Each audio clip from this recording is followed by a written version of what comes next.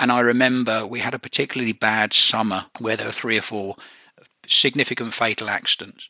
And it sort of made you realise that this was the real business we were involved with. This was a dangerous pursuit.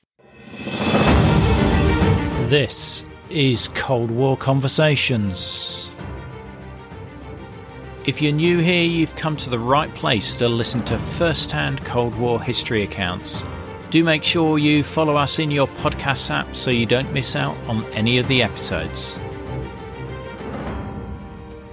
Paul continues his story with his recruitment into the Army Air Corps. It's initially delayed with the tour providing airfield repair in West Germany and then the Falklands, but finally he's at training at Middle Wallop, the home of the Army Air Corps. He describes the training, including underwater escapes, flying and navigation. He graduates as a Gazelle crewman whose role was navigator, observer and co-pilot. We hear of exercises including the lesser-known Raylex Probex, a US, French and British exercise to reopen a land corridor to West Berlin should the links be closed by Warsaw Pact forces, as well as his activities with the British Frontier Service. Paul's story is again full of great anecdotes as well as the dangerous reality of flying low-level missions in a single-engined aircraft, including a forced landing with a general aboard. Don't miss our previous episode where Paul joins the army as a boy soldier in the Royal Engineers. Now, Cold War history is disappearing, but a simple monthly donation will help keep this podcast on the air. You'll get the sought-after Cold War Conversations drinks coaster as a thank you, and bask in the warm glow of knowing that you're helping to preserve Cold War history. This is Mary O'Grady of Albuquerque, New Mexico. Anyone who's interested in Cold War history should definitely subscribe and support Cold War Conversations. Thank you. Just go to coldwarconversations.com/donate. If a financial contribution is not your cup of tea, then you can still help us by leaving written reviews wherever you listen to us, as well as sharing us on social media. It really helps us get new guests on the show. I'm delighted to welcome Paul to our Cold War conversation. I had an interview with somebody from the Army Air Corps. And then I think about a month later, I was loaded on an aircrew selection, which in those days was carried out on behalf of the Army Air Corps by the RAF. So I can't remember which RAF base I went to, but I know I had to take a suit. I only had one suit, a suit and tie, civilian clothes. And that's because most of the selection was RAF candidates, which were graduates or in some case undergraduates who were looking to have a career in the RAF as a pilot. And, amongst there were 8 soldiers. So it stuck out like a sore thumb in all sorts of ways, certainly older and certainly already at the bar in this place. And it was all part of the test, I think, really. But they put you through a battery of tests. So as you can imagine, very stringent medical, quite a lot of aptitude testing, hand-to-eye coordination, all of the sort of traditional aircrew selection stuff, psychometric testing, which was interesting because obviously, even I'd only been in uniform sort of 4.5 years, but you're already conditioned by then. So questions like, would you feel nervous with a loaded gun in your hand? Probably elicit a slightly different response from the 8 soldiers than perhaps the other students who were in the room. The nub of it was, even despite the brain scan, I was offered a place, and the Army Air Corps officer who was there in the RAF selection centre said, "Look, you're only a lance corporal and you're quite young, so the offer is go away and come back in a year or 2 years' time and try again for pilot, or come in now as an air crewman." So never been one to hang around. I said, I'd love to come in as an air crewman. What does one of them do? And they said, well, you get to fly the helicopter, but your main job is to do the observation and the navigation and the radios and support the pilot, who's the pilot of the aircraft and the commander. But obviously you will be taught to fly the aircraft. You will have controls. So, that sounds excellent. I was also quite taken with the light blue beret, I'll be honest with you. So They said, well, wait out, you'll hear from us. So I went back to Osnabrück, and everyone, as you can imagine, when the word got out, the ribbing started. I've seen you drive a Land Rover. I don't want to be in the helicopter with you, and all that sort of stuff. And then very quickly I was posted back to the UK, much to my horror.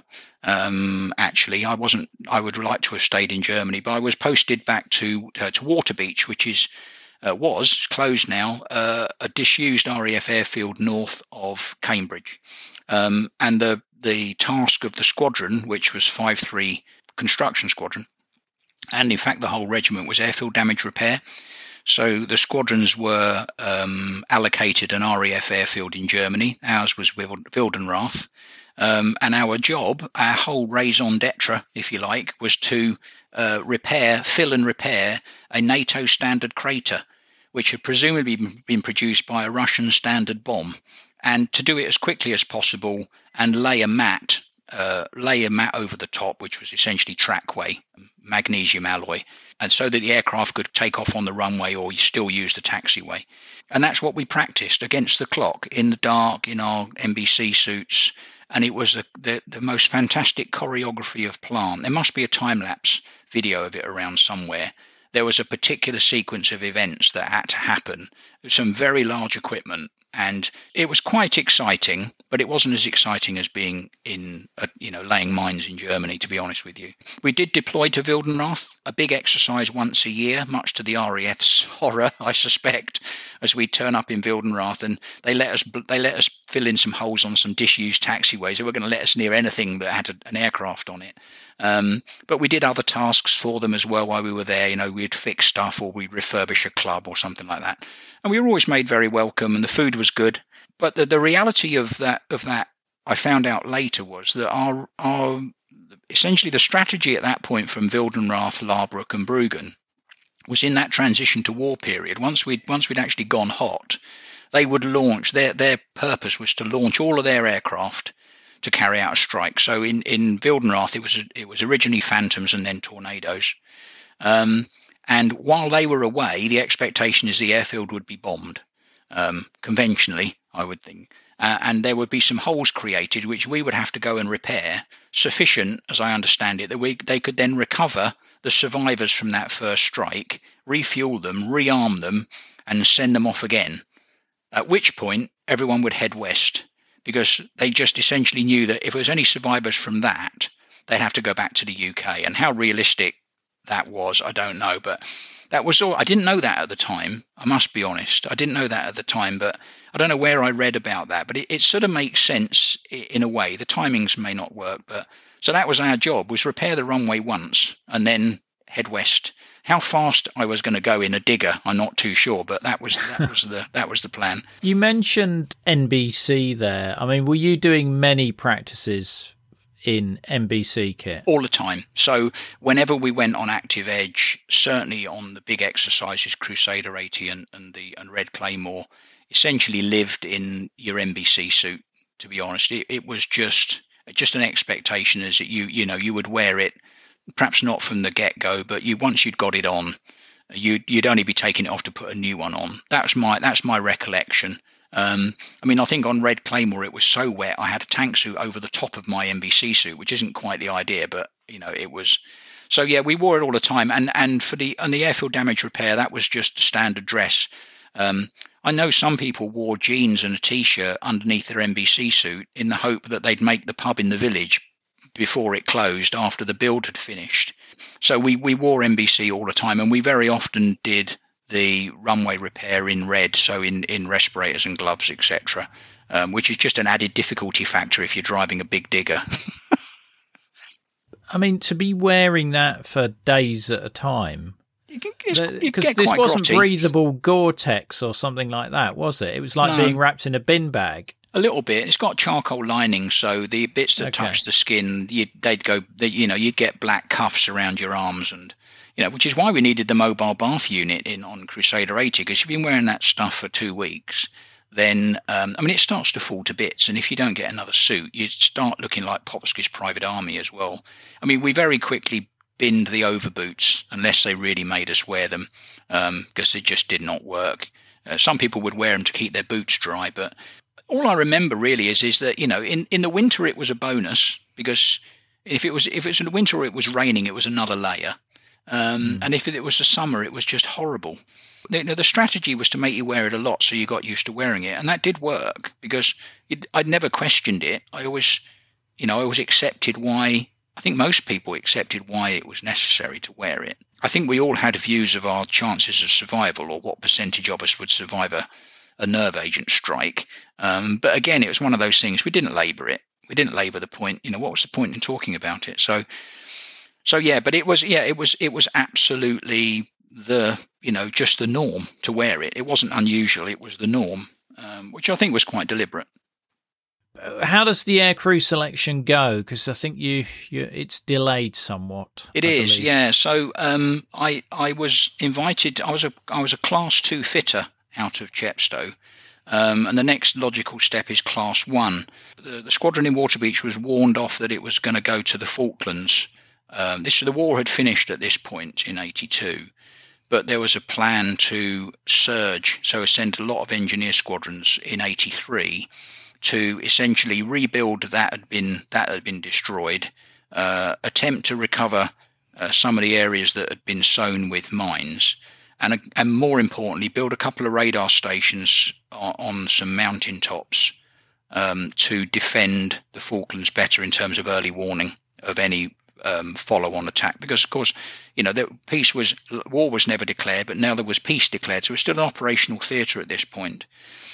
So we were warned off that we were going to go to the Falklands as part of this surge in 1983, and the squadron, and in fact the corps, were very short of petroleum fitters. The one thing that they knew they would need in the Falklands was petroleum fitters, because RAF Stanley, which we were using at the time, which was long before Mount Pleasant Airfield was openly being discussed or considered, would need to be provided with aviation fuel in a more sustained fashion than it was at the time. My job was to maintain the temporary pipework network and tanks that took fuel from a ship, a tanker offshore, and then provided that to the RAF, to Harriers at that stage. There were some Phantoms there as well, and helicopter replen, so a lot of helicopter reliance. And it was while I was there that my call forward came from the Army Air Corps to join the Air Crewman's course. Not surprisingly, the squadron said he's not available. He's deployed on an operational tour. Come back later. So, and it was a passing blip. I was disappointed, but I was realistic that there were only 2 petroleum fitters on the island, I think, at this point, and I was one of them. So it was unlikely they were going to let me go. Stayed on a little bit longer because the next squadron was short of petroleum fitters. I think they hadn't finished their course, so we actually stayed on a little bit longer, and it eventually came back to the UK. And it took a while, actually. It took a while, because I remember I deployed to Wildenrath again, not as the main exercise, but as a thing called the Essential Services Team exercise, where we would go and practice joining destroyed pipelines and electrical cables. So very much more on the sort of more technical side, just a small group of us. So I think it probably took about 7 or 8 months after we got back before my call forward came to go to Middle Wallop. So turned up at Middle Wallop to a course of, I think there was about 10 of us, a couple of Army Air Corps ground crew who had been selected for air crew, a couple of Royal Marine Commandos who had again been selected for air crew, who were going to end up in 3 Commando Air Squadron, it was called at the time, and then a real cross-section of the rest of the Army.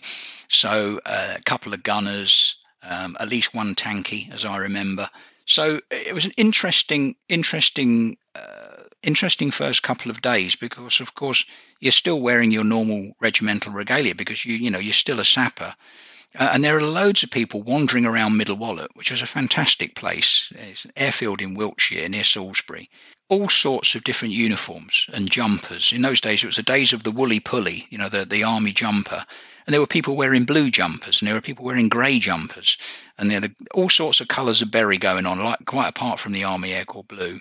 So it was really quite entertaining. And the training was fantastic. We did a bit of ground school, just to make sure everybody was at the same standard. But very quickly, we moved on to navigation, which is sort of high level, map and compass, stopwatch sort of stuff. And then once you'd cut your teeth on that, you then descended lower and lower to becoming essentially map reading. So the transition from navigation, which is proper airmanship, to what the Army really needed you to do was low-level navigation of the aircraft, and that was our primary function, along with vehicle recognition. So obviously, if you're on the recce, the front end of the recce, it's quite important that you can tell the difference between a Chieftain and a T-62 or a T-55. And so vehicle recognition was pushed quite hard, and you can actually fail the course if you didn't meet, quite understandably, if you didn't meet the required standard of vehicle recognition, you could fail the course. And we had a Royal Military Policeman on the course, and of course, he never really had the need, I don't think, to do any of this stuff, and he found that quite hard. And he ended up on review. You used to get an extra 7 hours. If you sort of reach rock bottom, they'd get you in and say, right, you're on review. You've got 7 hours. Pull your socks up, otherwise you're gone. And the poor lad nearly failed the course because he couldn't recognise the difference between a PMP and a BMD. But he got there in the end with a bit of, it was a good working together type environment, a lot of teamwork. I remember being absolutely terrified at the concept of the Dunker, which is the underwater escape trainer, which we had to go to the south coast, HMS Daedalus. And I confided in one of the Royal Marines that I was not a good swimmer at all. And I had got myself to such a point I couldn't put my face in the shower. The thought of being strapped into this module. And he said, stick with me and the other guy. Stick with me tomorrow and we'll see you right. We'd done it loads of times because they deployed to the Arctic, and every time they went, they had to do helicopter escape training. And they looked after me. They basically got me out the first time, which then gave me a bit of confidence. And, I survived in the end. Can you describe what that escape training is and what it's supposed to simulate? Sure. Yeah. So in those days, HMS Daedalus had a large, what I'd only describe as a water tower. It looked like a water tower anyway, the big water tower. And what it actually had was the underwater escape trainer for the helicopter on the very top, and the rest of the tower was for submarine escape training. So there'd be I don't quite know how it worked, but there was an airlock system at the bottom where you could start your ascent, and there would be Royal Navy clearance divers at various points to make sure that your submariners were breathing out. They had a rebreather, which meant that you had to breathe out for your entire ascent, because otherwise your lungs would explode, as I understand it. So that was the main function of the tower. And then on the top of it, in this large pond, was a links module. So essentially 2 pilot seats and then a bench seat in the back, which I think took 3 on each side. As I remember, it was in the fore and aft configuration. So 3 seats behind the pilot and then 3 seats side on. So, and essentially the idea was you'd climb in. First of all, any non-swimmers. So if you're a non-swimmer, you got a red helmet. So you're wearing life jackets, and they would strap you in to these various seats in the aircraft. There's clearance divers around, safety divers around. But what was worse, before you even started, they showed you a video of various links, either full size or models, being dropped into a tank with their flotation gear on them, all of which very rapidly turned turtle and sank. So it wasn't the greatest start in terms of confidence to this thing, because they were basically just showing you a drop into a helicopter in the water, which immediately sank. And you thought, okay. So there were instructions. You'll go into the water. The module will then turn upside down. Once it comes to a complete stop, count to 20 so that the blades have fallen off, and then release yourself and exit the aircraft through the closest window. So you had to keep one hand on your quick release harness quick release buckle of your harness, and the other hand, if you were able to, on an external point of the aircraft. If you were on the middle seat, you basically hung on to the person next to you, hung on to a strap or something. It focuses the mind, Ian. It focuses the mind. When this wall of water comes up, no matter how much you think you're going to be prepared and you're going to take a breath, one, it's cold. Secondly, it's quite quick, and it's disconcerting.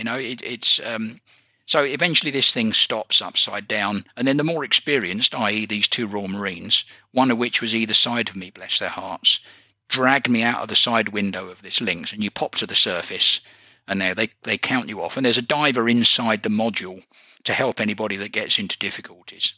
And then you do that a couple of times in different seating positions, and then they culminate in one in the dark, which wasn't a lot of fun. They turn the lights out, and it is dark. So then you really are relying upon, which way is up. And they regularly have people swimming in the wrong direction or getting stuck in the aircraft. Didn't happen on our course. It happened on the course before us. We watched some people getting dragged out by the clearance diver, but the two Royal Marines decided I was okay by this point. So the two Royal Marines decided they'd have a bit of fun because they'd done this loads of time before. Why not? So they decided they would go into the air pocket in the back of the module and say hello to the clearance diver. The clearance diver didn't take too kindly to this, so they both came out rubbing their cheeks, where I think he'd either give them a bit of a cuff for not taking things seriously. And the relationship between the Royal Navy and the Royal Marines is interesting at best. So that's we survived that, and somehow I survived the course, because at the end of the course, dangled like a carrot, is what they call pure flying.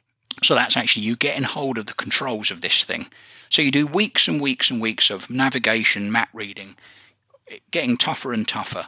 We didn't have the sight on the roof at this stage, so it's just stabilized binoculars. And then they dangle this carrot at the end of pure flying. And everybody's so looking forward to actually getting to fly this helicopter. And it's awfully disappointing when you discover you're no good at it. And that was me. So we had a gunner who was like a space cadet. He just took to this thing like a duck to water, and he was already doing hovers and all sorts of stuff. The rest of us were being taught to essentially take control of the aircraft, because the pilot's been incapacitated, as they used to say. Take control of the aircraft, find out what the wind direction is, select a suitable field, and then run the aircraft on. So like a lot of Army Air Corps aircraft in those days had skids. And so the safest way was to, rather than try and do hovering or anything like that, was to do a long, slow approach into wind, and run this thing onto its skids, and then basically abandon the aircraft and take the pilot with you. And it took quite a lot of effort on the part of a number of instructors to get me to land that helicopter. I remember making a very fast landing on Everley DZ on a drop zone on Salisbury Plain, and I knew it was fast because you could hear the grass rushing through the skids. So I thought to myself, I'm going a bit quick here. So quick, in fact, that the Gazelle slid up the hill and over the top, and we were airborne again, except I, who was supposed to be in charge of this aircraft, I thought we were still on the ground. And the pilot announced in no uncertain terms that we were airborne again, and he was taking control of the aircraft. And he said to me, "You're so heavy-handed, you're like a bulldozer driver." And I said, "Yeah, go figure." I made it, and I was posted back to Germany, which I was very happy about. I was posted to Minden, which is on the Weser between Osnabrück and Hanover, really. And I was posted to an independent squadron, 664 Squadron Army Air Corps. And the squadron had a dual role, had purely Gazelle. So I think it had 12 Gazelles. 6 were allocated to headquarters 1BR Corps as liaison. So that means moving senior officers around the countryside, the bleak battlefield. And the other 6 aircraft were allocated to the Corps Recce screen. So along with the Corps Recce regiments, so I think in those days 912 Lancers, CBRT, Scimitars and Scorpions, mainly Scimitars.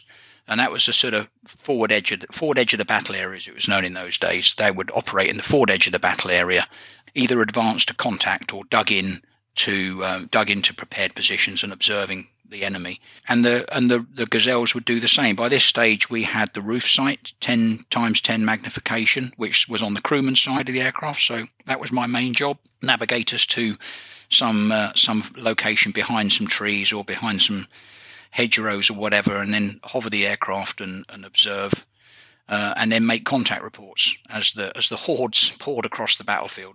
That was the job of Recce. So initially you spent your time in liaison in the headquarters flight, and then you sort of made the grade once the pilots and the senior flying instructor sort of knew that you could do the map reading. You'd then transition into the sort of cutting edge of the squadron.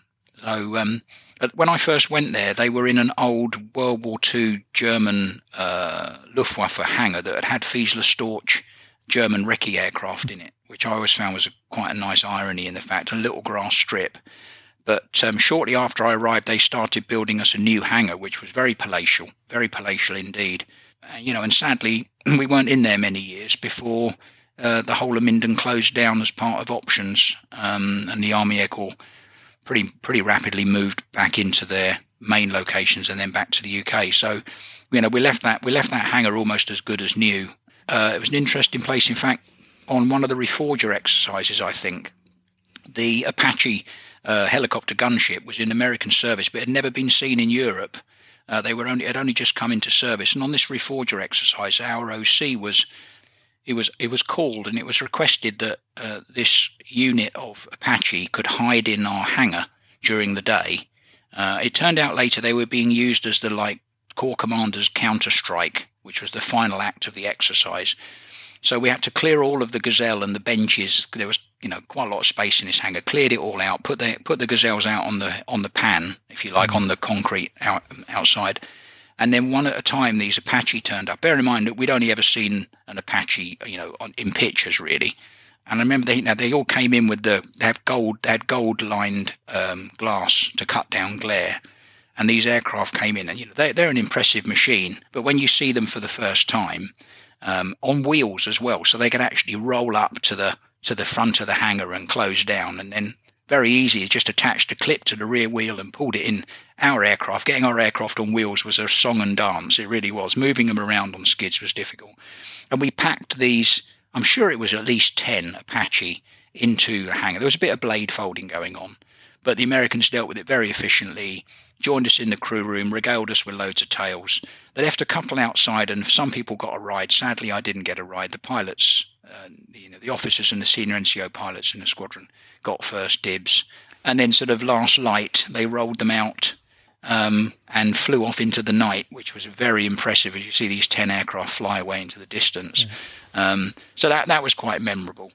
Did they play Ride of the Valkyries as they No, but we were all humming it, We were definitely all humming it. Yeah, it was quite something. It was one of those memorable moments. It really was. So yeah, so that was me. I spent quite a lot of time in headquarters flight, as I said, flying senior officers around Germany, including the Corps Commander, who've in most of my time. I was VIP cleared, so we were allowed to fly VIP. So if we had visiting politicians or US senators or generals or stuff, then we would get to fly those, which was great because it's quite a small aircraft. So it's quite intimate as well. You've got one live intercom. You can't switch the front from the back, so you have to sort of rub along together, which is quite nice. But you hear stuff, obviously, that as a corporal, I was a full corporal by then. You hear stuff that you're not supposed to hear, but you're also treated very well because you're air crew. So I remember it very fondly, and we had a habit of, on the back of our bone domes of our crash helmets, we had our name and our regiment on the old-fashioned Dynatape, the clicky Dynatape. Oh yeah. And other people name Sergeant Smith, 3rd RRF, 3rd Regiment of Fusiliers. And we, for a while, had a sergeant major who was our helicopter instructor from the Royal Marines. And on the back of his helmet, his Dynatape said, "It's Sergeant Major, not Sir, you Pongo bastard." And so that was for all to read. So the Corps Commander said, "Sergeant Major, what's on the back of your helmet?" And then he turned around, realised he's looking at a Royal Marine, and just chuckled because he was a big man as well. He wasn't not to be argued with. So it was very cool. So we were lucky in that squadron because we were cleared, the only squadron that were cleared to fly the inner German border. So all other aviation assets in Germany, be it helicopter or fixed wing, had to stay outside the ADIZ, which was the Air Defence Interdiction Zone. So basically it was a 5 kilometre, as I remember it, buffer between the inner German border and into West Germany. And basically anything crossed that line without clearance would be intercepted by, in our part of Germany, RAF aircraft, so probably Tornadoes or Phantoms in the early days, possibly a Harrier if they were quick enough, or if further south, American assets would go and intercept what was in that ADIZ. And we were allowed to go inside that. Hi, this is Rhonda in Virginia, and I support Cold War conversations because I think the work that Ian is doing is critically important. I think it's vital to record the firsthand accounts of people who lived and experienced the Cold War because it illustrates history in a way that a book never can. So thank you so much for the podcast. It's my favorite podcast, and I look forward to it every week. To be like Rhonda and help to preserve these incredible stories of the Cold War, as a monthly or annual supporter, you'll be able to listen ad-free, you'll become one of our community, get the sought-after Cold War Conversations drinks coaster as a thank you, and you'll bask in the warm glow of knowing that you're helping to preserve Cold War history. Just go to coldwarconversations.com/donate to find out more. Inside that zone, as long as we had a member of the British Frontier Service on board. So the traditional trip was to go to Helmstedt and land in the smallest car park you've ever seen. So our pilots used to have to do this confined space landing. It always made me nervous. And then a chap would come out, older sort of chap, older chap dressed in what looked like Royal Navy uniform. That's what the British Frontier Service. He would climb aboard. He was a Brit, but he was an expert on the inner German border in that zone. And as I remember, we invariably flew south from there through the edge of a very large open cast coal mine, which was on the East German side. And then we would fly down and into the Harz Mountains. And the idea was really just to fly and be seen, flying the border, taking our rights. And we would regularly, at least once a trip, land at one of the observation positions. So we'd land in a field and then we'd walk up to these, like a landing stage built up so that you could look out into East Germany. Generally something interesting like one of those big lookout towers. And I remember his instructions were, those of us that had, I had an SMG, a submachine gun. Pilots invariably had a pistol. But you say, wear your weapon slung down the centre of your back so that they can't photograph it. Why they'd be interested in a Sterling 9mm submachine gun, I do not know. It was just one step up from a Sten gun. And keep your hands in your pockets, which was very rare. Very rare. Mostly people would be telling you to take your hands out of your pockets, but the British Frontier said, no, keep your hands in your pockets. He said, and don't respond to any waves or shouts or anything. He said, because if you put your hand up as in a wave, the chances are they'll choose to doctor the picture so it looks like a fist, and they'll make some sort of. So that was quite alarming. And he said, we'll time it. Once we've landed, he said, I'll put the stopwatch on and we'll see how quick it is before the Vopos or the German border guards turn up. And they'd be there pretty quickly. Whenever there was an aircraft land, that would always get their interest. So they would turn up in the Splinter camouflage in one of those Gaz Jeeps or one of the Trabant Jeeps. Invariably, one of them had a big telephoto lens, and he would spend his whole time taking pictures of us. Of course, the Army Air Corps blue beret is very distinctive, which we would be wearing. And so there'd be loads of pictures taken. And the British Frontier Service guy would just point out various interesting points. Allegedly, a lot of the mines had been removed. Certainly the automatic firing devices. I remember that much, but whether or not the mines were still there was difficult to say. But there was certainly still the death strip of sort of a beaten zone, which was clear of any vegetation. Did you ever come across another helicopter flying the other side of the border while you were there? Sadly, no. No, but I had colleagues in the squadron that had an interesting. Well, it happened on an occasion, but they had a particularly interesting encounter with a Hind D, which is a big, chunky gunship.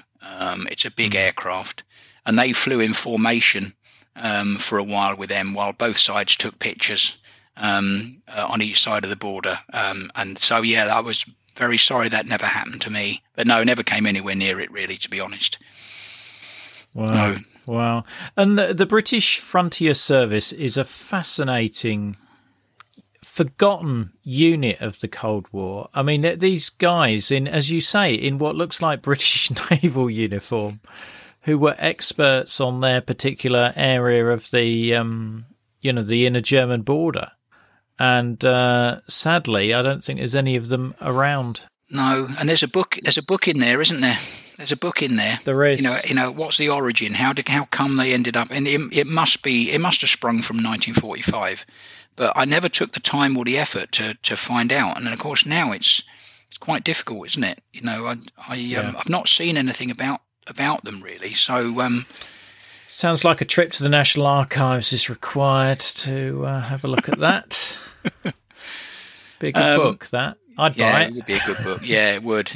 And they were also involved in another fascinating exercise that our squadron used to support because it was inside that ADIS, which was exercise RAILEX Probex, which was a US, French and British combined exercise.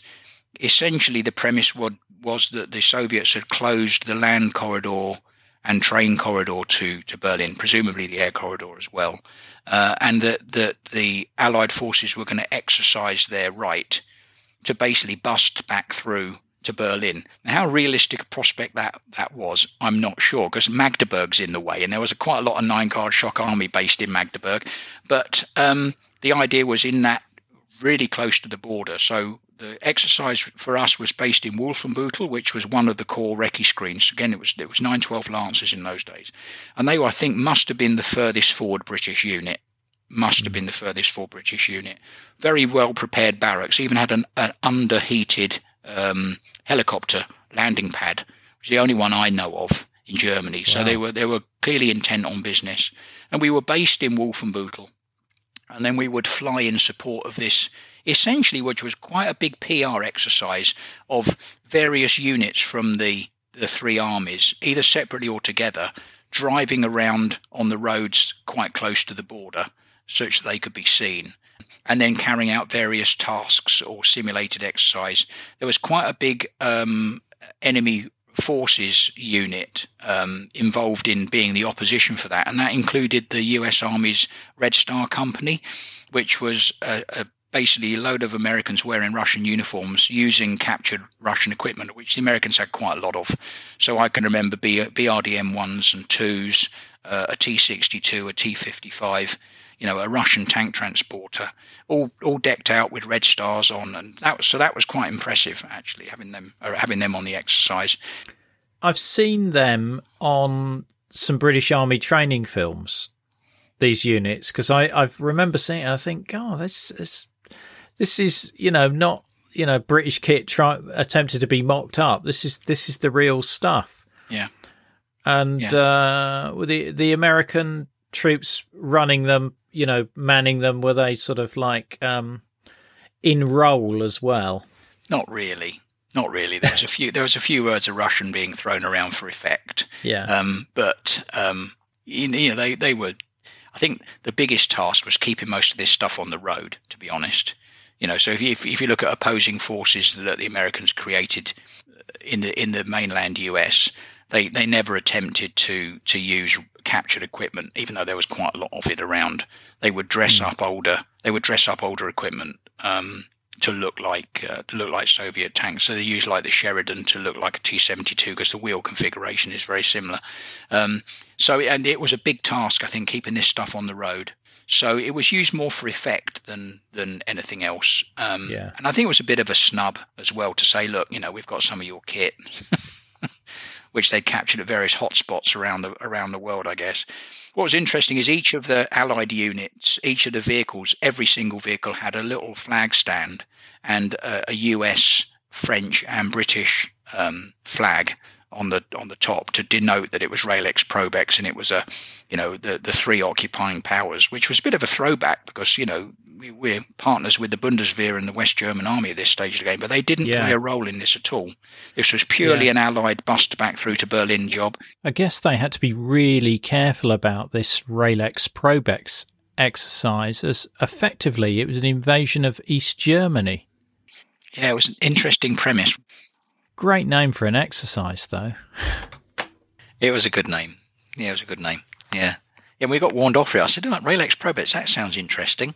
But I guess the RAILEX was the rail part of the exercise. So a load of Royal Corps Transport rail engineers and an army locomotive and stuff like that were messing around on some rail sidings, which got a lot of press coverage. The Probex bit was the probe that would be sent up one of the land corridors. So that's where the name came from. Yeah, I mean, it sort of smacks a bit of Market Garden, but without the airborne contingent. Just a bit. That sort of, which obviously didn't end well. I mean, I get the exactly. I mean, I get the impression looking back on it, with 30, 40 odd years hindsight, that it was largely a PR exercise. there was a lot of invited press coverage. I spent a lot of time, and there were like 3 aircraft from our squadron deployed. We spent a lot of time doing aerial photography, so sitting sideways, strapped in on an Eagle harness with a big old-fashioned REF camera, taking loads and loads of photographs. So, I think, looking back on it, I think that was its function. So, when we were talking about you flying along the inner German border, were you told what to do if you accidentally came down on the other side? I mean, the whole purpose of the British Frontier Service guy on board was to make damn sure that didn't happen. I mean, to be fair, it's as borders go, it was pretty well defined. And on the West German side, there were a set of border posts that were set quite a way back, I think for that very reason, because you didn't necessarily want somebody wandering into that area inadvertently. And there were areas where it was less defined, and that's really where the BFS guy would be very, very clear about not going beyond a certain line on the ground, or particularly on the edge of the Harz Mountains, obviously much more difficult to mark a border in a wooded area, and so we would just err on the side of caution. But I can't remember, it may have happened, but I can't remember a briefing about what happens if we landed the wrong side of the fence. I think the pilots were very clear that if they had any sort of engine issue, that all endeavours were going to be made to fly west rather than east. I did hear an alarming story about, and it wasn't. I don't think it was in our squadron, where a crew landed at one of these lookout posts, or it may even been dropping the BFS guy off, but not at Helmstedt. Maybe there was occasion where we dropped them off in a field location, and then the instructions were they'd meet another unit on the ground, say, and we would then pick up and fly directly west to get us out of the ADIS, because without him on board, we were only allowed to fly in to pick him up and drop him off. And there is a lovely story about the Gazelle had a tendency where it took a little bit of time for the main compass to align, because it was on alternating current. So the aircraft would start up, and you'd get the blades turning, and then you'd have to wait a few minutes while the compass aligned, the AC compass aligned with the standby compass. That was the check to make sure both compasses were reading the same. And I did hear a story where somebody was in a bit of a rush, and they took off slightly prematurely and started, much to the British Frontier Services guys' horror, started to fly in the wrong direction from this field location. But very quickly, somebody in the aircraft think, hang on a minute, surely those mountains should be on our left, something like that. What's called the gross error check. I'm in the hover, I've got a motorway to my left, and I've got some mountains to my right. Does that sound about right? Yes. So they very quickly did a quick U-turn and flew back in the other direction. But it probably is an Army Air Corps urban legend. There's plenty of them out there. 664 Squadron was an interesting squadron because Army Air Corps dress regulations would suggest that if you were on extra regimental employment, like most of us were from other regiments and corps, that you would only wear one item from your original regiment. So in the main Army Air Corps regiments in Hildesheim, Detmold, and in those days in Soest, in 3 Divs area, a Royal Engineer like me would wear a Royal Engineer cap badge in an Army Air Corps beret with an Army Air Corps stable belt, in the same way that Royal Electrical Mechanical Engineers attached to, say, the Royal Green Jackets would wear all Royal Green Jackets kit and a REME cap badge. Both of the OCs of the squadron while I was there, one of them was a gunner and one was an Army Air Corps guy. They operated their independent squadron in a way that you were encouraged to wear all of your regimental regalia. So with the exception of flying boots, which were like the thing to have, so soft top boots, which you wore, with your bows were allowed to hang down in your boots. I don't know why, it was typical Army, so which I loved, I absolutely loved. And your Army Air Corps, your blue Army Air Corps beret. In those early days, when we went on exercise, we wore a dark blue beret, so the same as very dark blue, almost black beret that I would have worn in the sappers, but with a light blue backing behind the cap badge to indicate there was Army Air Corps. As soon as the Kevlar combat helmet came into being, the wearing of black berets on exercise became a thing of the past for the Army Air Corps. So you either wore your Army Air Corps beret, your aircraft bone dome, or your combat helmet. So as a result, in 664 Squadron, I think I counted once, within the air crew, there were like 16 or 17 different regiments and corps represented, each of them wearing their own kit, with about as much artistic license as was permitted, and quite a lot of it was permitted. So, on a good day, it looked like Popsky's Private Army. So, you have somebody from the Scots Greys with a grey jumper. You'd have somebody from the Royal Artillery with a blue jumper on. Looked like it'd been knitted by their mum. Officers were particularly prone to this habit. And we won the Rolls-Royce Trophy, I think, which was given to the best serviceability, aided by the fact that we didn't have any links. I think was a great part of it, because links took a lot of maintenance, and we had to have a parade. And my colleague was a Lancer from 912 Lancers, and he was essentially a marching Christmas tree. So he had silver Prince of Wales feathers on the sleeve, a brass Rolls-Royce armoured car on the bottom of his number 2 dress, a white belt, unlike everybody else, white gloves, an officer's shirt and tie, and a flat cloth cap badge. And he insisted on wearing his beret in what was called a tanky 2-way stretch. So his beret was so that you could wear headphones over the beret. So it was very popular back in the 60s and the 70s. And being a traditional cavalry regiment, this was encouraged. And also what can only be described as a rhubarb and custard lanyard. So sort of yellow and red, yellow and crimson ornate lanyard. Wow, pretty impressive. I hope you've got photos of him. I have. He was also, when he was in the 912 Lancers, he was the soldier in his squadron that was permitted to grow the cavalry moustache. So essentially, big sideboards and a big curly moustache. I think with a slot shaved in the sideboards to make them legal. Anything. And he was in the habit of waxing this moustache Prussian style. All for effect.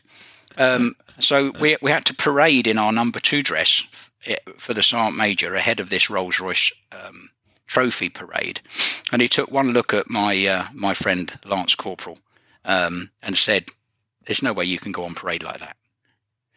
He said, "What's that?" It's an Oldsmobile armoured car, sir. What it is? And he said, "I couldn't go on the parade anyway, sir, because I can't do SLR drill," because we had SLRs in those days, although most of us had SMGs around as well. But for this parade, it was SLRs. Being a cavalry soldier, he'd never handled an SLR in his life. So that was it. He was banned from the parade square and ended up opening the car door for the general when he arrived. That was his job that he got.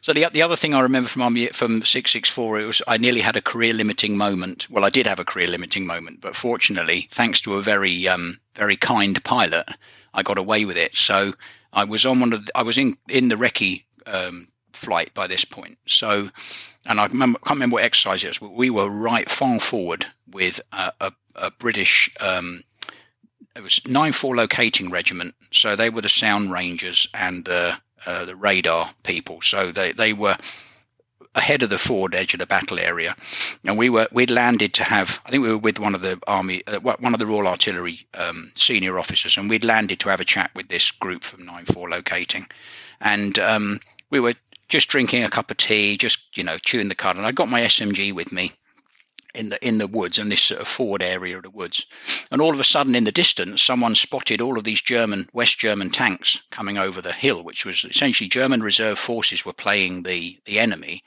and they were bearing down on us pretty rapidly. So there was a huge panic and crash out. We ran to our helicopter, got everybody on board, and we flew the artillery officers back not that far to another field location, dropped them off, and then we carried on flying to go back to our location, which I remember was in a German glider strip. We'd borrowed this German glider strip where our echelon with all the tankers was parked up. And I used to have this habit of reaching behind me onto the floor to make sure that my weapon was in the aircraft, because it couldn't go in the front. It had to lay in the footwell. So the passengers used to have their feet on my SMG. And I put my hand in the back, and it wasn't there. And I was flying, fortunately, with an Army Air Corps sergeant who was nicknamed Mad Dog. He was actually a lovely guy. It's a worrying name, isn't it? But isn't that an army tradition? You Yeah, call them exactly the opposite of what they are. Yeah. I mean, he was a very mild-mannered chap, really nice guy, and a good friend of mine. And I said to him, I've got a horrible feeling I've left my SMG behind. And he went, what? Where? In that? I said, yeah, in that field location. So he said, okay, well, we're on exercise, so I think he'll pretty much land anywhere. So we landed and had a good look in the aircraft. The Gazelle's got a boot, like a luggage compartment. We had a hunt in the boot where the rest of our kit was. No SMG. So I'm panicking at this point because, that's not good. So we flew back to this location, and these German, I think they were M48 American tanks under, West German camouflage, had been through this position. They'd been right through the middle, over the top of the trenches, and we walked back up the hill. They'd long gone. They could see all the tracks heading off, and I know all the sorts of retribution I was going to receive were running through my head. And we had a walk around the location, and there, hanging on the branch where I'd hung it, was my SMG on its sling. I've never been so relieved. So put it in the aircraft, and he said, "We'll agree never to mention this again, shall we?" And good as his word, it was never ever mentioned that had left his SMG behind. Until today. Well, no, I've told the story since I left, obviously, because I'm beyond punishment, I hope. I guess the more sobering point was that it was my first. When I was in the sappers, we had people injured on exercise. Inevitably, particularly whenever doing bridging in the dark, there's lots of metal flying around, and fingers get pinched or worse or severed. And you have road traffic accidents. We were very fortunate in both 12 Squadron and in 2-5 Engineer Regiment that I don't recall ever actually losing anyone. And so, you take part in those big exercises, you hear about other deaths. You hear about the 3 tank soldiers that took shelter underneath the Chieftain and it sank, and that all those sort of urban legends develop about, is there a limit on fatalities before they call the exercise off? And we used to hear this a lot, but I think it was a myth. But there was certainly data kept on serious injuries and deaths, because I've seen some evidence that it was discussed in the House of Commons, particularly around the time of those really big exercises. But I never had personal knowledge of it, and it was only really when I was in the Army Air Corps in Germany, which, when you think, okay, there were 3 regiments, 1 independent squadron and 2 flights, 1 in Berlin and 1 in RAF Bruggen, of just, I think, 6 Gazelle in each. So there are not that many Army Air Corps aircrew in the army, let alone in Germany. And so when you lost someone that you knew, or even if you didn't know them, because they're in the same business as you were, and you saw pictures of the wreckage, and the Gazelle does not deal well with hitting anything solid. They're built for speed. That's really what they're built for. And that's quite alarming, because then it comes home to you, even as a young invincible soldier, that this is a dangerous pursuit. This is an extreme sport, flying low level, very fast, underneath power cables, hovering behind trees, is not really something that normal helicopter people would do. They'd avoid that at all costs. In fact, it's called the avoid curve, because you're using a lot of engine power in the hover. Something goes wrong, you're going downwards. And I remember we had a particularly bad summer. I can't remember what year it is, may have been 86, where there were 3 or 4 significant fatal accidents. One included a Lynx gunner who was a sapper corporal who I knew quite well, and they had a problem with the tail rotor, and crashed into a village, and unfortunately were full of fuel. So there were 2 fatalities. And then I remember being woken up early one morning by the phone at home and asked to come into the squadron immediately. And essentially an aircraft from one of the regiments, a Gazelle, had gone missing on night flying. So at first light, all of the available Army Air Corps aircraft, Lynx and Gazelle, were planning to fly the route in like an extended line, if you like, the airborne equivalent of beating your way through the woods with a stick. And unfortunately, the aircraft was spotted by a German search and rescue military search and rescue aircraft that was assisting in the search, and it had flown up the wrong valley at night, and instead of it basically flown into these very tall German trees, and all that they spotted was this slight scarring of the treetops, and it had lost velocity, and then the aircraft had fallen into the woods. And sadly, the pilot was killed. But more chillingly, as an air crewman who, spent your time in that seat, the poor old air crewman had spent a cold, wet night strapped into the wreckage, waiting for the rescue party to arrive, and he did survive. But that was really sobering. That was quite a sobering moment, and it sort of made you realise that this was the real business we were involved with, and quite apart from our discussions about whether we thought the Russians were coming or not, nevertheless this was a dangerous pursuit that we were involved in. I think what you mentioned about the exercises and the casualties, well, not just during exercises but during general operations, is again a forgotten part of the Cold War, because on both sides there must have been significant numbers of people who did not go home. Yeah, sure. I mean, particularly to the scale of Crusader 80, and when I was with the Army Air Corps exercise Lionheart, I remember the sort of element we were involved in was relatively small, but you did hear about these accidents on exercise, and you're right, there were road traffic accidents, which I guess were inevitable, particularly in Germany. They're very good driving, but when there is an accident, it tends to be quite big, especially on the Autobahn. We didn't focus on it. It was not something, certainly not something that worried me. I was very conscious of it, but I was also conscious that it was a bit of a, we were playing for real here. On Crusader 80, there was a lot of military equipment moving around in the dark, radio silence. It was inevitable that there were going to be, the more tired people get operating that sort of equipment, there's an inevitability about it. And in many ways, I think it speaks testament to our training.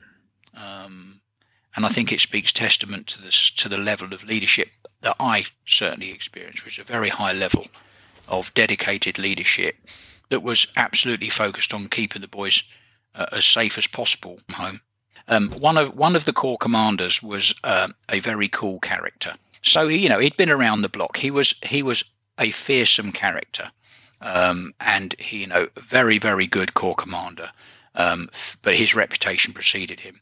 He was actually very, very kind to us in his own way, and he would often bring food with him to share with the crew. And one of our regular trips was to fly to Bielefeld, either to Catterick Barracks or the NAFI of Bielefeld had a helicopter landing zone behind it, to pick him up. Or if it was an early start, which it was on this particular day, he used to go to Spearpoint House, which was down the ridge line from Bielefeld, which was the Corps Commander's house. So, it's a big house because he was the big cheese, basically. And we picked him up, and I mean, very unusually, he didn't have his military assistant, who was a major, or his ADC, who was a captain. He was on his own. And we flew him from Bielefeld to Rheindahlen, to Joint Headquarters. So he probably had a meeting with the CNC or something similar. And then the traditional route would be to skirt around the north of the Ruhr Valley, because it was very built up, and single-engine aircraft, not generally a good idea. If you can avoid it, to fly over the built-up area. So we'd fly around the sort of northern countryside of the Ruhr, and then turn south, and we'd cross over Joint Headquarters and land just between Joint Headquarters and RAF Vegberg, which was the military hospital. There was a landing strip there, which again I think was a glider strip we used to use, and there'd be a car waiting to pick the general up, and then we used to hop from there into RAF Bruggen to, I think it was 7 Flight, which are these 6 Gazelles that were essentially the liaison for JHQ. So they're doing a similar job to us, but in the rear combat zone. And they had Gazelle, we had Gazelle, Army Air Corps. So we'd basically crash in their crew room, eat all their biscuits, drink tea, get the aircraft fueled up, and then we'd either agree a time with the general to go back and pick him up at Vegberg, or occasionally he'd say, I don't know how long I'm going to be, I'll call you when I'm ready to leave. And if he left in the car from JHQ at the same time as we left in the helicopter, we'd arrive at Vegberg together. Because the one thing he hated, amongst many other things, scruffy soldiers he hated, particularly if they were infanteers, he hated wasting time. So he wanted to get out of the car, get into the helicopter and go. So we had to be quite sharp on our toes.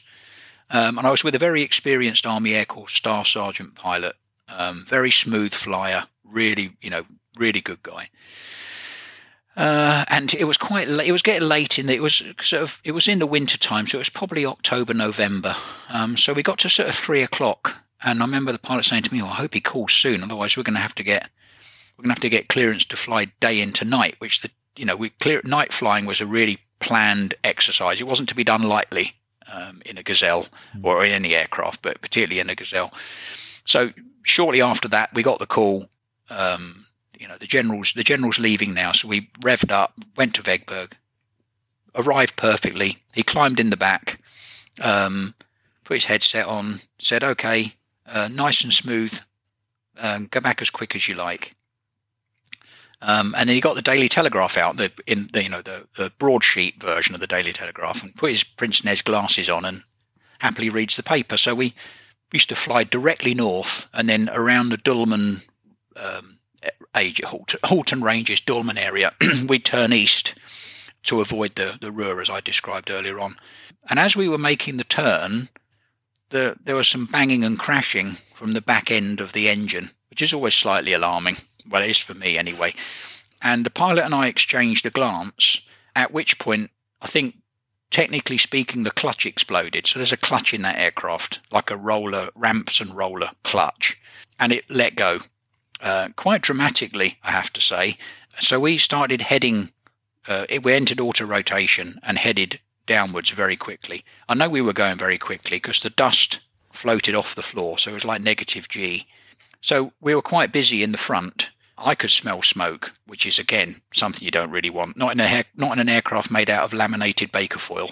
And so I was doing all of the crew stuff, making sure harnesses are locked tight, make sure they've got the right frequencies on the radio.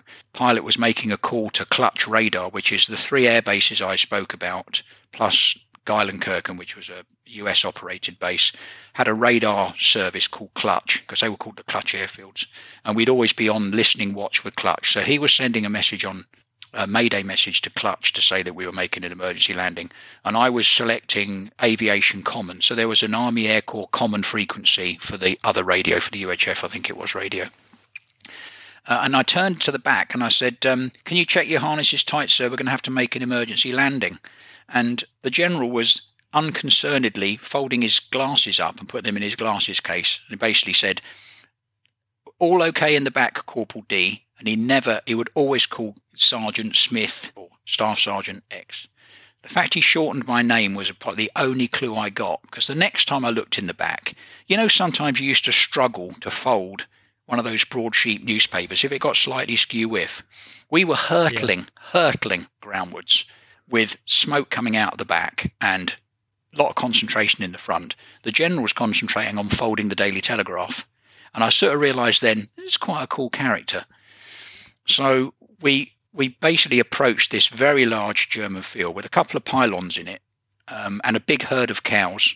And I can remember the pilot making this beautiful run-on landing and cows galloping away in front of us. We had the landing light on because it was getting starting to get a bit dusky. Underneath the power lines, we slid and eventually came to a stop. I leapt out with the fire extinguisher. Didn't need it by then. Whatever happened had already happened. But there was one of the engine deck covers was in tatters, so something significant had happened. And the general got out, put his overcoat on, and the pilot and I walked away from the aircraft. We left it on electrically, so its lights were still flashing. And the general says, "Well done, staff. That was very smooth landing." And the pilot was quite cool as a cucumber about it, really. And then the sudden realization that a staff sergeant and a full corporal are stuck in a field with, I can't remember what sort of general he was, but a lieutenant general, I presume, at that point. And, what are we going to do with him? The one thing about a helicopter, it's at its most useless when it's on the ground. It's not even a particularly good shelter. They get cold very, very quickly. We were in the middle of nowhere, a large field. So we had a big walk-in prospect. And the radios were still going. And the pilot walked back to the aircraft, and got his bone dome back on, and he was talking to someone on the net. And it transpired that there was an Army Air Corps Lynx from one of the other regiments, 4 Regiment probably, was on its way back to Detmold, or to Hill Design Detmold, I think, and had heard the Mayday both on Clutch radar and Mayday that we subsequently sent on Aviation Common, and were 2 minutes behind us, same trip as us, coming up from Vegberg to go back into the core area.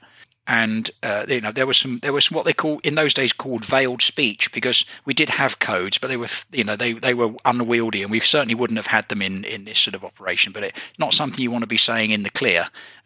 So I think the pilot says something along the lines. They said, can we be of any assistance to you? Is everything okay? Can we be any assistance? And the pilot said, we have quite an important passenger with us. Would you mind swinging by and picking him up? So 2 minutes later, this lovely Lynx comes in behind us, lands next to us. There's a few handshakes from the general, who, with his glasses case and his Daily Telegraph, hops into the back of the Lynx and flies away, which was a relief for about 10 minutes, until we decided that one of us had to walk out to a telephone. And they'd agreed to phone base. We thought we'd better do the right thing here. So I was sent to the village, which fortunately had a fish and chip shop, where I was able to mutter the immortal phrase, "Entschuldigen Sie, my Hubschrauber is kaputt." So in German, excuse me, but my helicopter's broken, which was made slightly more believable. I felt I was wearing a flying suit and a bone dome. Well, I didn't have a bone dome with me, but I was wearing a flying suit with a brevet. Yeah, you looked the part. I looked the part. It looked believable. Yes, it did. So I was able to phone back to Minden, and to be fair, they'd heard already. The message had been passed that we'd had a problem. The message had also been passed by the Lynx that we were okay, we were on the ground, and then started the long wait while we waited for the ground team to come down and attempt to recover the aircraft. But yeah, I will never forget, as we screamed earthwards, seeing the general trying to fold the Daily Telegraph.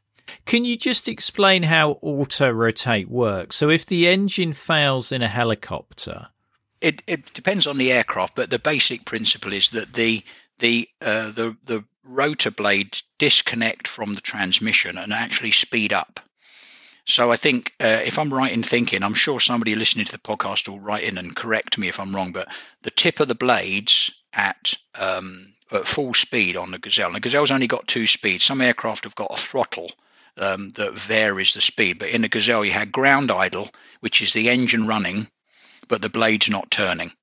I can't remember what speed the engine was turning at, but so the little jet engine, the Azta Zoo engine, is running on the back of on the top of the aircraft. It's on top of the cabin, and then the pilot would release the rotor brake, which is essentially, as the name suggests, a disc brake with a caliper on it. Release the rotor brake and then advance the throttle, so the engine would speed up. And then there was a thing called a ramp and a roller clutch. So as centrifugal force speeds the clutch up, the rollers roll out until they connect essentially the engine to the rotors, and then the throttle is continued to be advanced forward. And I think it's about 43,700 plus or minus something is the tips of the blades. If you have a problem and the engine fails, you enter auto rotation where the blades actually speed up. And then it's like the sycamore leaf principle. Is you flutter. I say flutter gently earthwards. It's not particularly gentle. And essentially, pilots are taught on their course, and as crewmen spend time in the squadron, it's obviously to the pilot's best interest that the crewmen can take control and fly the aircraft as well as they possibly can, because you never know when you might be needing them. Whether it's a piece of Russian 762 or you're just not feeling very well, it's good to have the person in the left seat that can fly the aircraft as well as possible. So, all of us were eventually taught how to hover, and all pilots were very keen that their crewmen would would be able to fly the aircraft, and most of them were budding helicopter instructors as well, because that's a natural career progression. So we got a lot of stick time, I must admit. We got a lot of stick time. But I do remember the principle is that you scream earthwards at auto rotation, and then the pilot waits until he can seize the individual blades of grass, and then essentially pulls loads of power on the collective, which turns all three blades to essentially arrest the downwards fall of the aircraft, sufficient just to gently run it onto its skids. Now, that's a bit of an art. They practice it a lot. So the senior helicopter flight instructor in each squadron will have a few practice runs, and then he will actually retard the throttle. So they're fully committed. You could restart, you could put the throttle back. It's not going to work because you're too near the ground. So they are committed. They do them for real all the time. I've done one as well with the SFI, but it is quite alarming as you head rapidly earthwards, because it takes quite a lot of practiced nerve, to wait to the last possible minute. The risk of not doing that is that you fall out the bottom of your check, if you like, and hit the ground rather hard. So that's why they need to leave it to the last, perfect moment in order to get it to run onto its skids. So the auto rotate essentially is generating some form of lift, and then by changing the angle of the blades just at the right moment, that just generates enough lift to just slow your descent. Correct. So that you smoothly hit the ground. Yeah. Wow. Yeah. So that's the principle, and basically, I mean, I probably explained it really badly, and an aeronautics engineer or a member of the Army Air Corps proper will no doubt come back and correct me. But that's the basic. That's the basic. From principle. a layperson's point of view, I got how it worked. I was just intrigued because I've heard of this before, but I hadn't realised that at the last minute you're changing the angle of the rotor blade in order to generate that extra lift. Yeah, it's called the check. Yeah, it's called the check. I thought one other thing as well is that I used to think we used to fly low. There was a period where we were not allowed to fly above 250 feet. So certainly on exercise Lionheart, the Americans took over essentially what's air traffic control. So the American Aviation Branch took over our area and overlaid another grid pattern on it. And they basically had to give clearance for you to fly in an area, and you were certainly not allowed to fly above 250 feet above ground level. And that's because there was such a lot of fast jet activity in the band above that. And one of the main jobs as crewman and pilot is to keep a good lookout. So there'd be regular calls of, fast jet, left to right, 10 miles. We always enjoyed quite good visibility in the summer in Germany. And there would be lots of aircraft moving around. And I was with the same pilot from the general incident, actually, and we were flying along. I would say we're about 180, 200 feet AGL, which is quite close to the ground. And I think there were some power lines, and we climbed above these power lines. So that's how low we were. The pylons were higher than we were. And in this particular area, he didn't deem it safe to go underneath the power lines, probably because of the terrain. So we climbed over this power line, and while we were still up at 250 feet, I looked down, and two F-111s were flying nap of the earth below us. Wow. The F-111 Aardvark, camouflage. Yeah, very, it's not very, a small plane. Not a small plane. Very, very nearly didn't see them. Very nearly didn't see them. They would have ruined our whole day. Just the jet wash alone, let alone hit us, but just their jet wash would have ruined our whole day. And we were speculating afterwards. They must have been at 150 feet, which for an aircraft of that size, how on earth they were given clearance to fly that low, in a populated area. But yes, it was a real second. So glance. By chance, you climbing to go over the pylon avoided. Yeah, I mean, they were a bit ahead of us. But, anything like that is still classed as a bit of a close shave. And so, we reported it, and there were lots of couldn't happen, didn't happen. But the two of us saw these two aircraft, and they were closely formated as well. Incredible. So where are we now in your Army Air Corps career? I was getting towards the end of my, as it turned out, 4-year flying tour. Usually it would be 3, but I had slightly longer for some reason. And generally, the point was at that point you would apply, if you wanted to stay with the Army Air Corps as a crewman, you generally would apply what they call pilot grading. So you would then you'd go back and verify whether they still felt you had the aptitude to be a pilot. And if they did, you would then ask to be considered for a pilot's course. And then traditionally, if you were successful, then you might well transfer from your host corps into the Army Air Corps at that point. I mean, it was very deliberate. The Army Air Corps sort of try before you buy. So let's not take all these soldiers onto the admin strength of the Army Air Corps if they're only going to do one flying tour. And it comes from the way that the Corps was formed, and it's quite an efficient way of doing business. And it puts experience out to the rest of the army. So my attention was starting to turn to do this. Other colleagues who were air crewmen were taking that option and going away and doing their pilot's course. And it suddenly sort of dawned on me that this was great and I thoroughly enjoyed it, but it probably wasn't what I wanted to do for the rest of my career.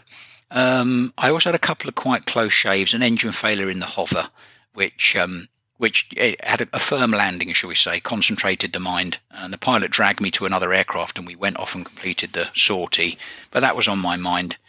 So I made inquiries with the Corps of Royal Engineers whether or not they would welcome me back.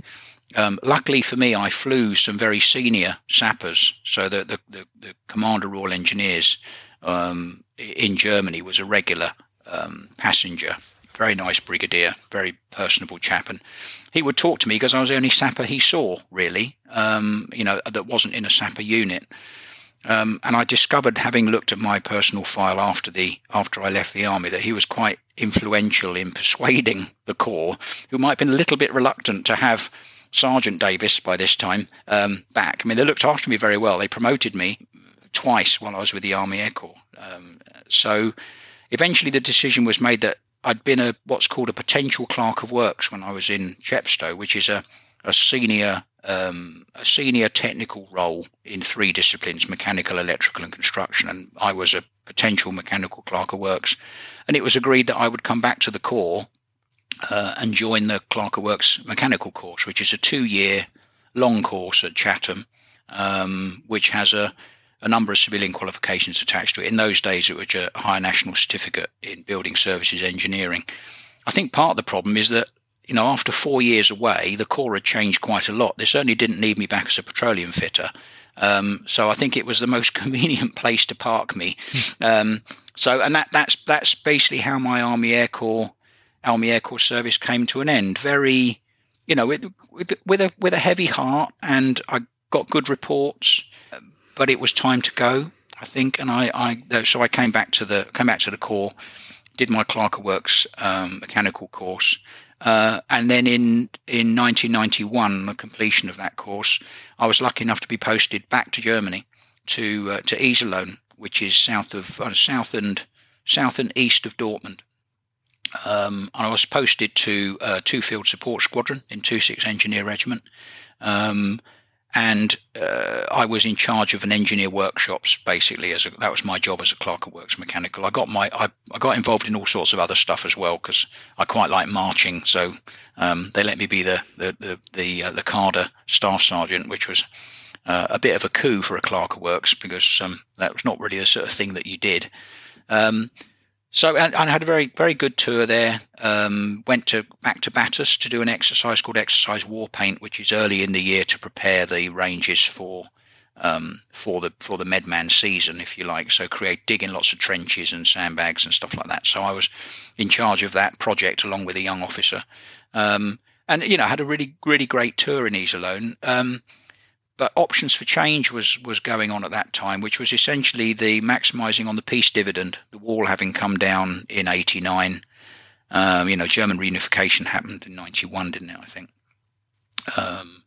And so just as luck would have it, it was announced that our area, which was Iserlohn and Hamer, so in fact my married quarter was in Hamer, but also in Hamer was an infantry regiment and a tank regiment, which basically shared a very large piece of real estate with barracks on it.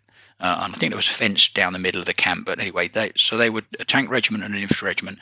And they were the first to be moved back to the UK under Options for Change.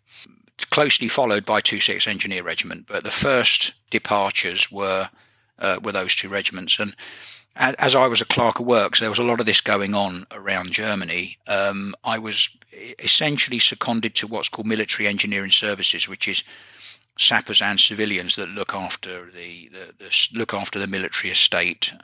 Used to work for the Property Services Agency, but that changed over time.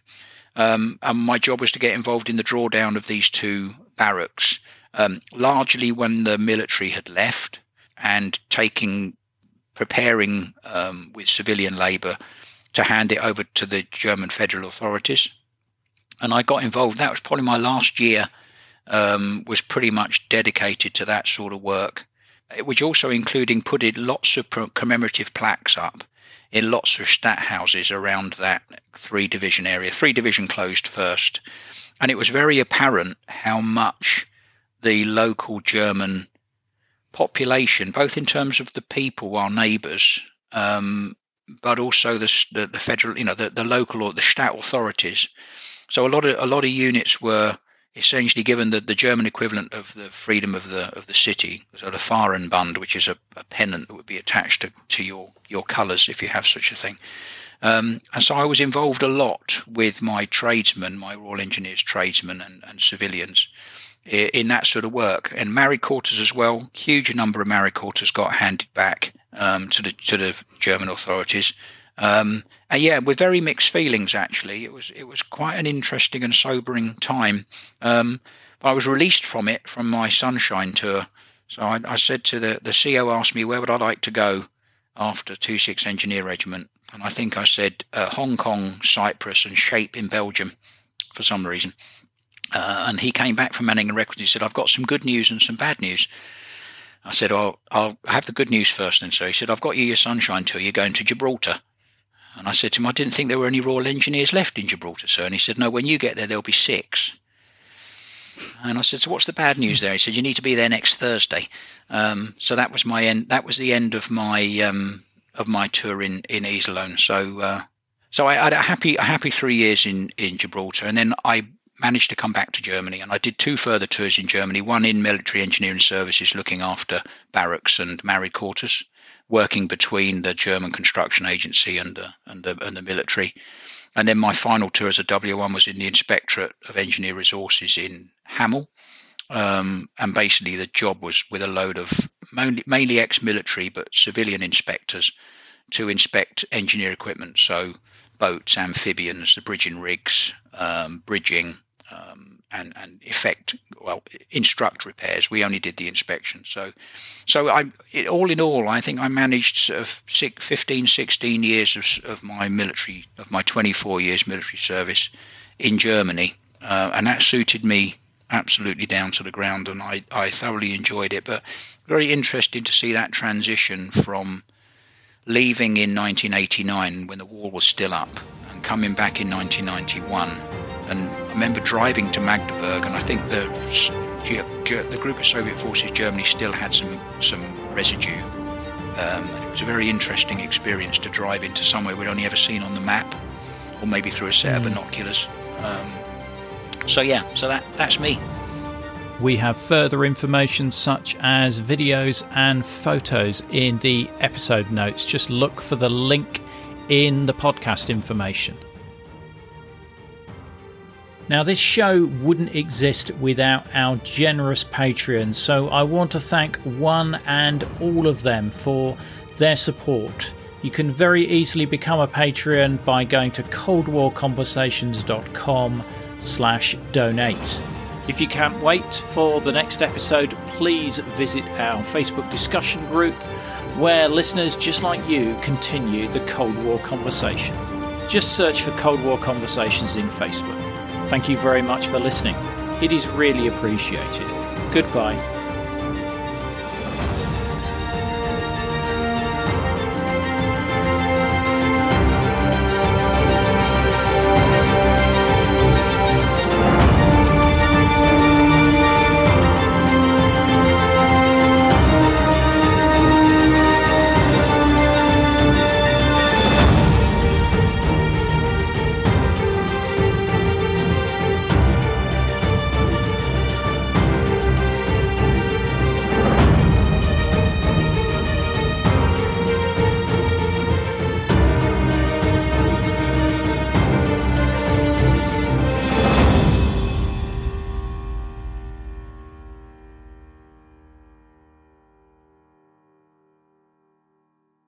Not enjoying the ads? Well, you can avoid them by going to coldwarconversations.com/donate. By becoming a monthly or annual supporter, you'll enjoy ad-free listening, become a part of our community, receive the sought-after Cold War Conversations drinks coaster, and bask in the warm glow of knowing that you're helping to preserve Cold War history.